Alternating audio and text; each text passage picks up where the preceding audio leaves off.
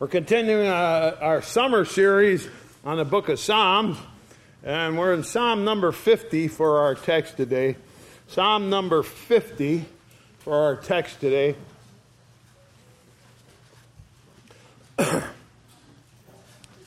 Psalm number 50. Many years ago, I was a part of a church that built a new building, and on that property there was an old house that we were working on remodeling so it could be a parsonage. And there was a fellow who was a construction teacher at BOCES who offered to guide us through the project, and he was a great help overseeing the project and using his expertise to help complete the project, telling us how to proceed. Well, there was probably 6 or 7 volunteers that did most of the work, and on the back of the house was a little small room that extended off the main house, and it needed shingles. And one Saturday morning, there were some shingles someone donated for the roof. The shingles were the same color as the rest of the roof, but a different style. And a friend of mine named Mark and I were there, and we knew the roof needed shingling, so we thought we might as well do the job. And I said, "Have you ever used shingles like this before?" He said, "No, but I'm sure we can figure it out." And so they were called interlock shingles. And so we figured out how the shingles interlocked, and we tried a few, and they seemed to be covering the roof. So off we went. In a couple of hours, we had all the shingles on the roof. After a while, the project manager came, and we told him that we had shingled the roof. And he said, "Oh, great." And he went out to look at the roof, and he paused. And he looked at the roof, and then he paused. And he looked some more. And finally he said, I think it'll shed water, but I've never seen a roof shingle quite like that before." Now, he was a kind man and knew he was working with volunteers. And so he asked, "What do you mean you've never seen a roof like that before?" He said, "Well, the shingles are on upside down and backwards. Well, I think it will shed water, so I guess it'll work." So we did the whole roof wrong, the whole thing, because we never used those shingles like that before. And I don't know that anyone ever changed it, and maybe to this day that roof is still upside down and backwards. It comes when people don't understand the way things work. You do a whole project and it's all wrong. And in our psalm today, something has been done, and it's all wrong. It's upside down and backwards. And only it's much more important than a little roof. And so this psalm explains how it was done wrong. And God himself says, "You got it all wrong. I'm going to explain to you why it's wrong and how to do it right." So let's see what it was that was done upside down and backwards, and let's see how to correct it. Psalm number 50, you'll see that there's an introduction. It says a psalm of Asaph. And we think he was one of the master musicians at the temple. He either wrote the psalm or performed it, one or the other, or maybe both.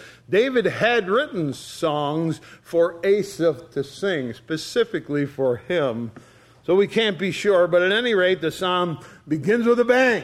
A big, bold statement, an impressive situation is described for us to really get our attention. So here we go, Psalm number 50 in verse 1. "The mighty God, even the Lord, has spoken and called the earth from the rising of the sun unto the going down thereof." God, it says, the mighty God, the Lord, has spoken. In the Hebrew language, there's 2 names. Elohim, Jehovah speaks. Elohim means the Almighty, the Creator, a God full of power. And Jehovah is the Holy One, the God so sinless and perfect that you don't dare say his name out loud.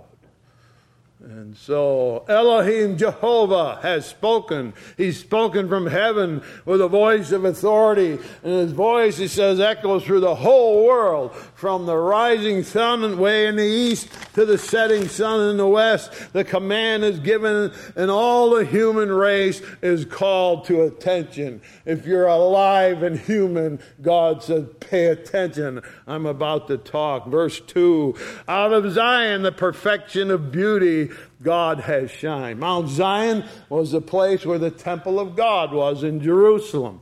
And in the midst of where God's people gathered, there God was speaking.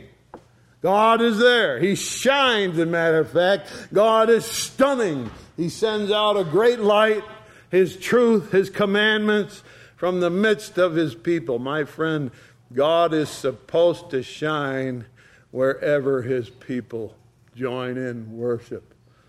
How many people does it take? The Bible says where 2 or 3 are gathered, God's in the midst. And His truth should be the shining light that beams out of the meeting place of the people of God. There's an old song that says, Jesus, wherever thy people meet, there they behold the mercy seat. And wherever they seek thee, thou art found. And every place is hallowed ground. We used to sing that little song when we met for church 34 years ago in my living room. And we sang it because it's such a humble place, such an ordinary place, just my living room. And we sang that song every week. And from that humble place, a light has shone. And here we are here today. Amen. The light has shone. Thank you, Jesus. Thank you, Jesus. Verse 3, our God shall come, shall not keep silence. A fire shall devour before him, and it shall be very tempestuous round about him. He shall call to the heavens from above, and to the earth, that he may judge his people. Uh-oh. God comes with a storm, he says, and with fire. A storm that upsets the whole world. And fire that will burn up the wood, hay, and the stubble. He comes to be a judge, to pass sentence. Something is wrong, and he comes to set it right. Verse 5 and 6. Gather my saints together unto me, those that have made a covenant with me by sacrifice. And the heavens shall declare his righteousness, for God is judge himself. Selah. He intends to deal with his own people first. His people that God had made an agreement with, a contract, a covenant, which means that promises were made and expected to be kept. So God has come, who always keeps his promise, and he's come to set it right. There is no other person who is allowed to sit on the throne of judgment. He says, as God himself come to sit on that throne and pass judgment. And then it says Selah after that, which means you better stop and think about that. Stop and think about it. God who sees all, God who knows our thoughts, God who understands all our motives, is coming to pass sentence on our behavior. Jesus said about the day that he comes, nothing will be hidden when God comes to judge. So we have a very serious situation. And let's see what it says. Verse 7. Hear, O my people, and I will speak, O Israel. I will testify against thee. I am God, even thy God. He is both prosecutor in the case, and he is judge. He will form the charges against us, and then as judge pass sentences. He says, I am God. Then he says, and I'm your God. I'm your God.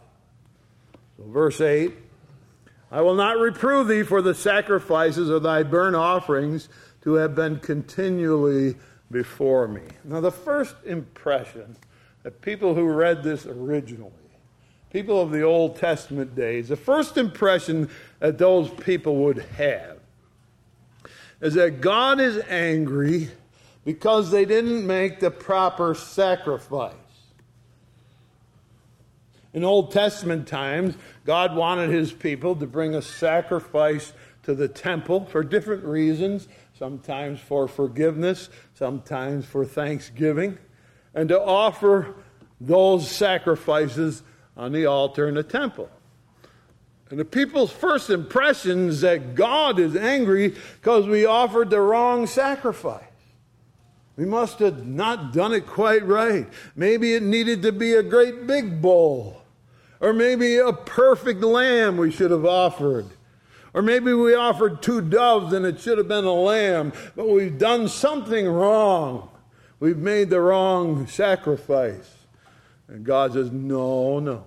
It is not the sacrifices that are wrong. I'm after something, he says, much more important. Verse 9, I will take no bullock out of thy house, nor he-goats out of thy folds, for every beast of the forest is mine, and the cattle on 1,000 hills. He says to those people, what do I want with your bull? I don't want your goat. I own every deer and every elk and every moose in the whole forest. I own every buffalo and wildebeest and antelope on 1,000 hills. And you think I want your little goat or your bull? No. Verse 11. I know all the fowls of the mountains and the wild beasts of the field are mine. A common sacrifice in that day was a pair of turtle doves.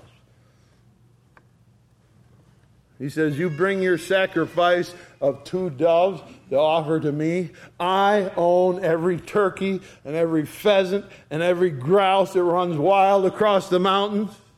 What do I want with your 2 pigeons? Every animal that runs through the fields is mine. What do I want with your puny little sacrifices? Verse 12. If I were hungry, I would not tell thee, for the world is mine and the fullness thereof. Will I eat the flesh of bulls or drink the blood of goats? Because you think maybe if you bring me a calf and it's nice and fat and it's in perfect shape, that will please me? As if I want a better cut of meat? If I were hungry, is God ever hungry? But he says, if I were hungry, I wouldn't even tell you. What do you think? That I eat beef and drink blood? No. You got it all wrong. You have it upside down and backwards. You've done the whole thing wrong. You think wrong. You misunderstand me. You're confused over what I really want. I don't care about your bulls and goats and lambs and doves. You missed the whole point. Verse 14. Offer unto God thanksgiving and pay your vows to the Most High. Call upon me in the day of trouble. I will deliver thee, and thou shalt glorify me. Here's where you went wrong. You brought a sacrifice, and you brought it to the temple. You offered it on the altar. And you said, there, and I'm all set. I did what God said to do. I made my sacrifice. God is happy. God says, no, I am not happy. Do you think I want your goats and sheep and cows? No, that's not what I want. I want your heart. I want you to say thank you. I want you to feel in your heart that I've forgiven all your sins. And when you feel that down deep in your heart, I want you to say, oh God, thank you for saving my soul. And I promise God, I vow to live my life for you. And I will pray to see you, God, and to ask for help. My heart will pour out his prayer, and I'll call on your name. That's what I want. But you brought me a sacrifice, and you went home, and you didn't feel anything. No gratitude, no love, no worship, no praise, no prayers, no promises, no nothing. You got it all wrong, upside down and backwards. You made your sacrifice, you went home, and you didn't feel a thing, as if that sacrifice was all I wanted. If you have no feeling and no thanksgiving and no heart to pray and no promises to make, I don't want your sacrifice. Keep it. Keep your animals. I don't want them. That's what was upside down and backwards. They thought all God wanted was a sacrifice, an animal. No, no, no. God wants your heart. He wants your soul. He wants your mind. He wants your strength. God wants your worship, and God wants your praise, and He wants your prayers, and He wants your promises made to Him. And instead you come and offer your sacrifice and say, there, I've done my duty. No, no, God says it's all upside down and backwards. Now you're going to say this morning, you're going to say to me, Eric, that was in the Old Testament time. We don't have that problem today. We don't have to make sacrifices. And I tell you, oh yes, we do. Maybe more than ever. How can that be? We don't offer animal sacrifices. Let me ask you this. Did you ever come to church and sing the songs and hear the sermon and go home thinking, well, I went to church, I'm all set. I did what God wanted. But you never felt gratitude, and you never said thank you to God. You never said to Jesus, I'm sorry. I'm so sorry. You never prayed to God. You never made a promise. Oh God, I want to serve you. I want to do your will. I want to do the things that please you. You never had those feelings. You just went to church, did your duty, and went home. Have you attended a service and had no emotional response to it, no feelings? Have you never felt drawn to God? Have you never longed to feel His presence? You just attended church? My friends, if so, it's upside down and backward. The judge has come to point out to you that you've done it wrong. You missed the point.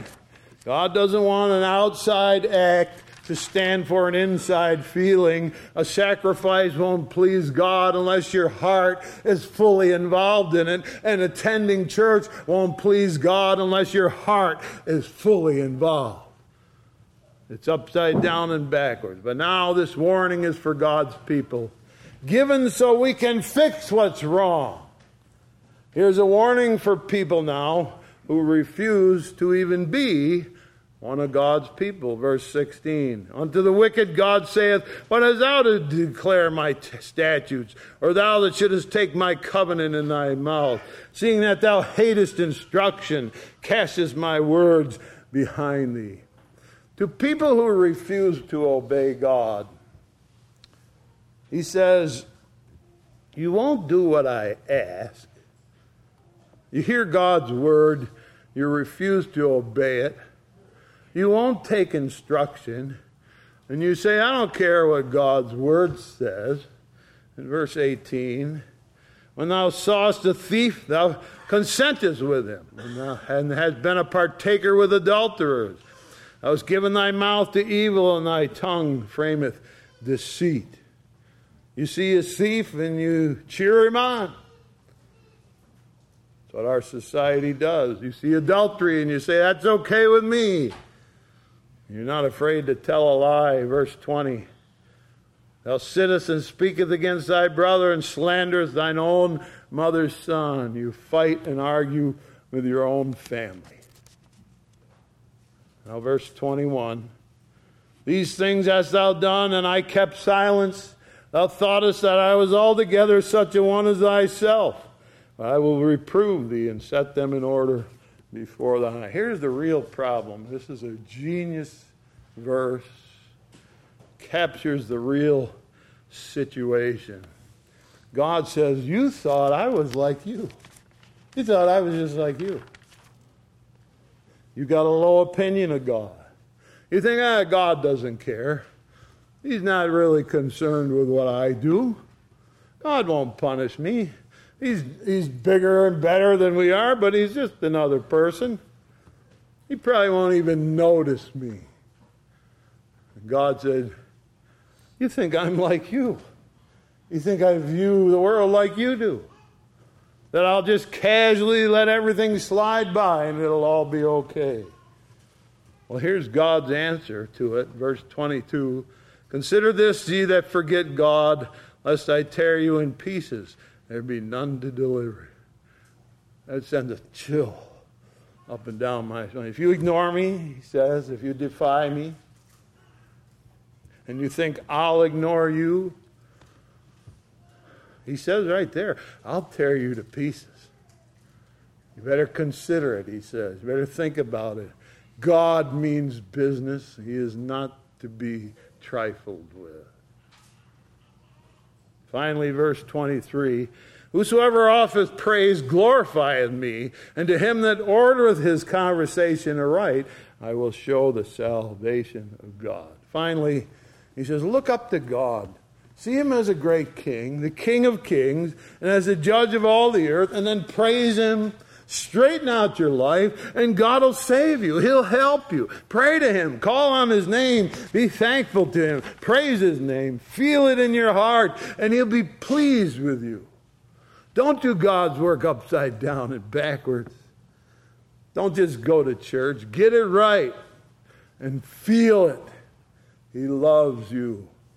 He wants your heart to respond back to him and worship and praise and thank and bless his name. So may God bless you as your heart reaches out to him. And you get the main point. We come here to give our heart to Jesus and to give our feelings in our heart over to him. That's why we come, and I hope that's what you do. Let's bow our heads for a word of prayer. Thank you, Jesus, for the instruction that warns us. It's easy for something just to become a habit. We want it to be real when we come. We want our hearts to feel God and know him, that you will bless us, Lord, because of that. So come and fill our hearts, Lord. We're hungry for you. Fill our hearts. Make sure that we get it switched back right and do it right. And know that first is God in our heart. And after that comes all the rest. Bless us, Lord, we pray, as we hunger for your name. In Jesus' name, amen. In closing, I'd like you to turn with me in your hymn book, if you will. Page number 10, standing up as we sing page number 10, Praise to the Lord, the Almighty. Standing as we sing page number 10, doing what the Bible says, Praise to the Lord, the Almighty. Page number 10 in your hymn books.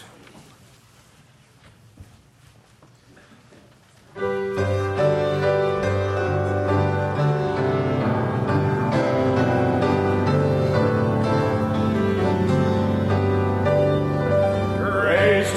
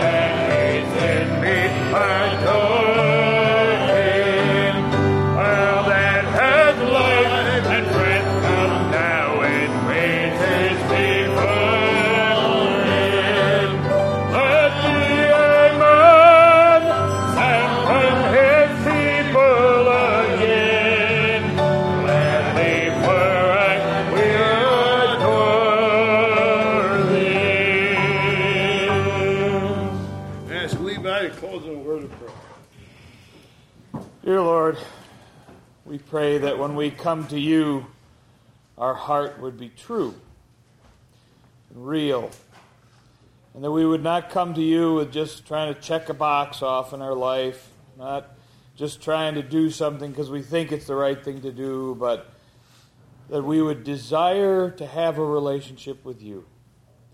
We know that's what you want.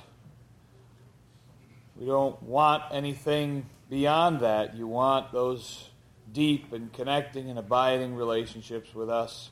You have asked us to come and be thankful, to come and have worship in our hearts, to know that you are the great and mighty God, the God whose name cannot even be spoken. And yet you have loved us. You have reached out your hand towards us, and that while we were yet sinners, Christ died for us. And we just pray that our hearts would be changed and softened towards you. Take the hardness inside of us and help us to listen and to seek you, to have a true, meaningful relationship with you. We pray for all these things, and we ask for protection and guidance as we go throughout this week. Help us to seek you throughout the week, wherever we are. Watch over us, we pray. Bring us back to this place. We ask in your name.